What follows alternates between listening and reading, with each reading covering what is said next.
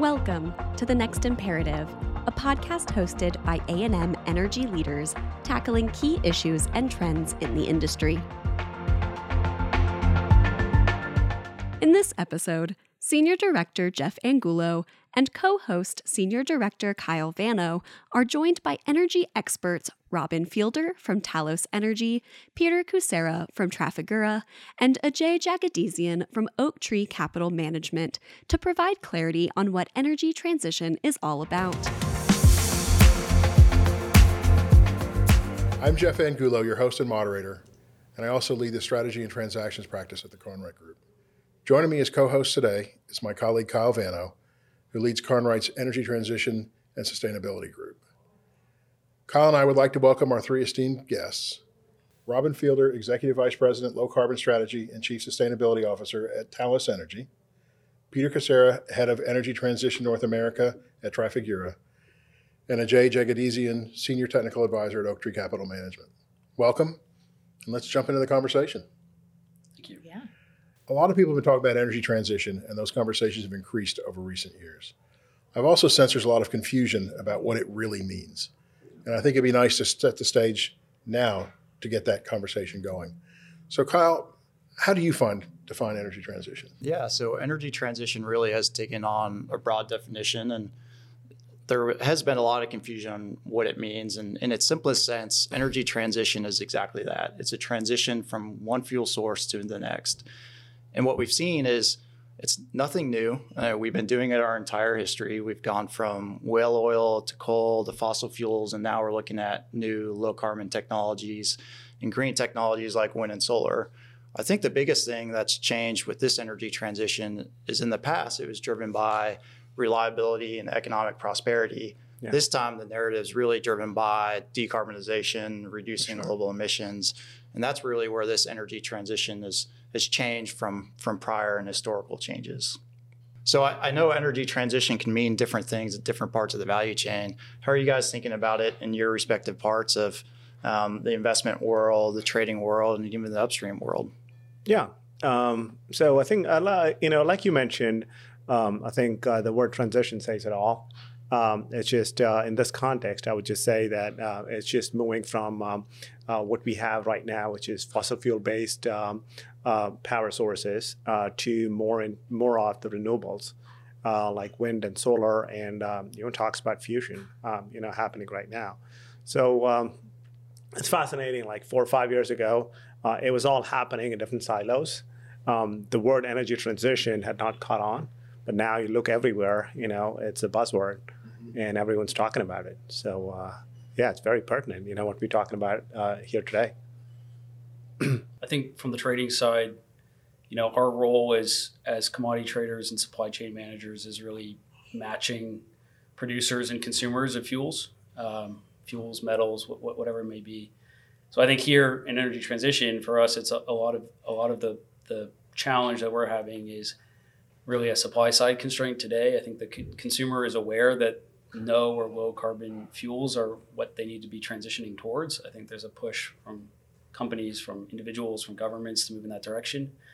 And the constraint that we see, and I think the challenge to be solved at least first, is really finding supply into those markets to make those choices available for consumers. So I think that's where we find a lot of the focus from the Trafigura side for energy transition is how can we unlock and support and underwrite new supply of new types of technology or lower carbon fuels.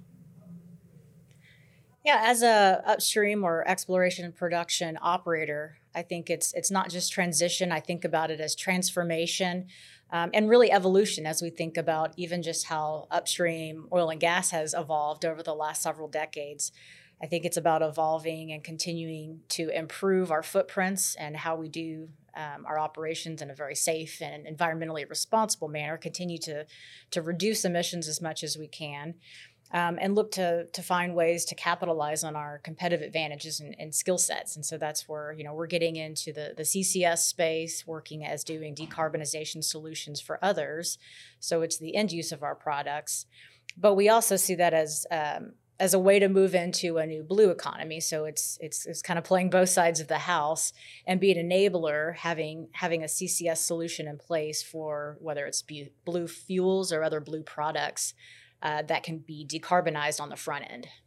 And I think that's a very important word that you use. It's not necessarily a transition. That's almost a fallacy when you think about energy transition. That's right. You think about it from a transformation standpoint, it's more practical in sense. And when you look at past transitions, we're still burning wood chips. We had this conversation the other day.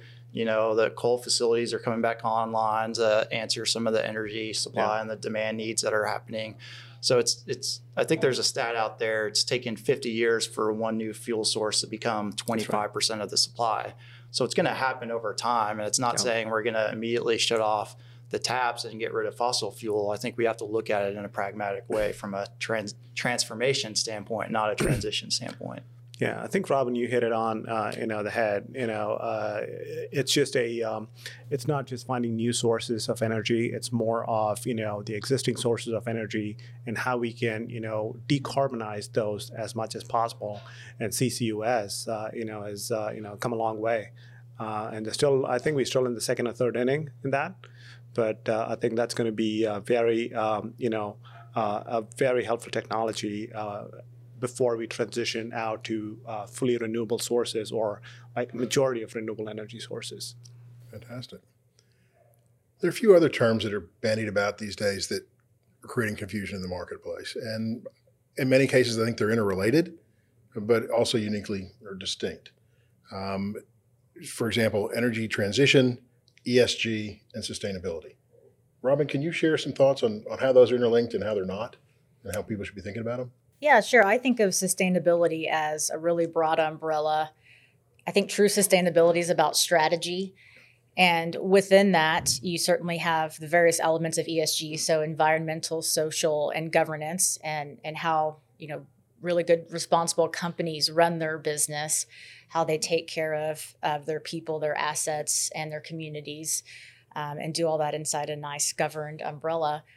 And then energy transition is just kind of what's going, as Kyle pointed out, is what's going on around us. And so being able to use that strategy to position yourself, look at what you bring to the table. Again, as an operator, we know that we've got the expertise in the subsurface. And so that's where CCS made a lot of sense for us when we think about sequestration and being able to characterize the subsurface and actually do the operations to drill a well, monitor a well, and operate that long term. It's really putting all those puzzle pieces together. And for us, it started with a sustainability goal and wanting to build out an ESG committee.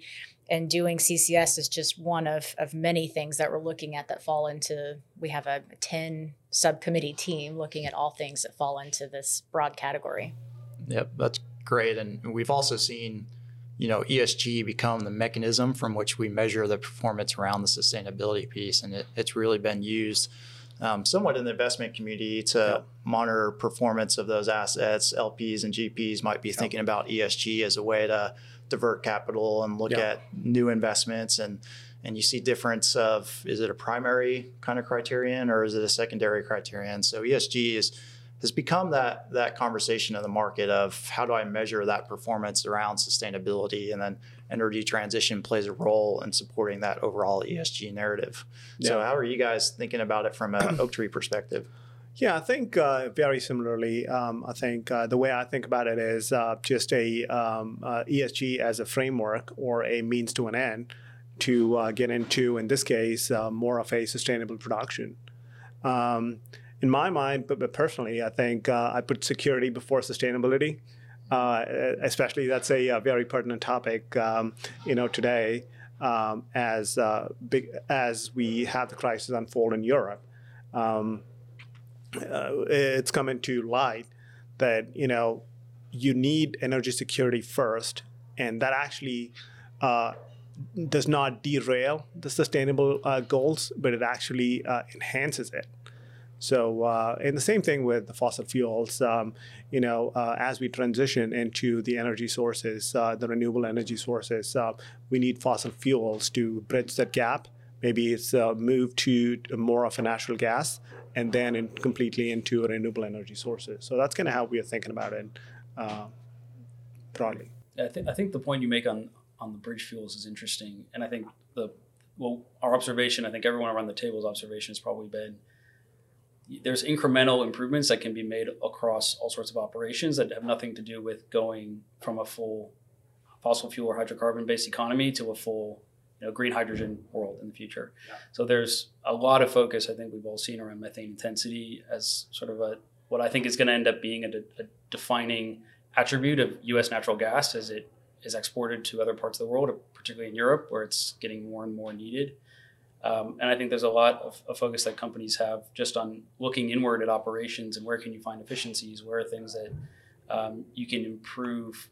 Again, I think fugitive emissions is a great example of that make dollars and cents that help move your fuel to a lower carbon intensity from a life cycle emissions perspective. Yeah. And when you look at it, I mean, Robin, you brought up the G aspect of ESG and the governance, and Peter, you're talking about looking internally of how do I decarbonize my internal assets through operating efficiency, asset efficiency. You talk about the setting up the committees, and that makes sure that there's alignment from these ESG sustainability initiatives between the board all the way down to production foreman and superintendents. So those committees are also significantly important from a governance aspect that helps support some of that environmental decarbonization as well. That's right. You really have to put the accountability in place. So we've got kind of the subject matter technical experts in the various disciplines, whether it's cybersecurity, enterprise risk, whether it's diversity, equity, inclusion, or even how are we going to participate through an energy transition. And that's where our CCS and our Talos Low Carbon Solutions business was built out of that one sub-team. But that group reports up through me and up through our board's Safety, Sustainability, and Corporate Responsibility Committee, and into the broader board. So you've got these kind of checks and balances to ensure that we've got the buy-in, that we're thinking about things in a smart manner, it's not about checking boxes, it's about setting up the energy company of tomorrow, attracting the right talent, making sure we've got our defenses up for what may go bump in the night. That's just a matter of good governance. But again, also looking internally to see what key skill sets do I have, what capabilities, what expertise can I use through any kind of transition, transformation, or evolution, and position myself, again, back to that strategy, to be very successful in that and competitive in that space. Thank you for listening. Make sure to subscribe to The Next Imperative so you never miss a new episode. Also, visit our website at alvarezandmarsal.com to learn more and to connect with us.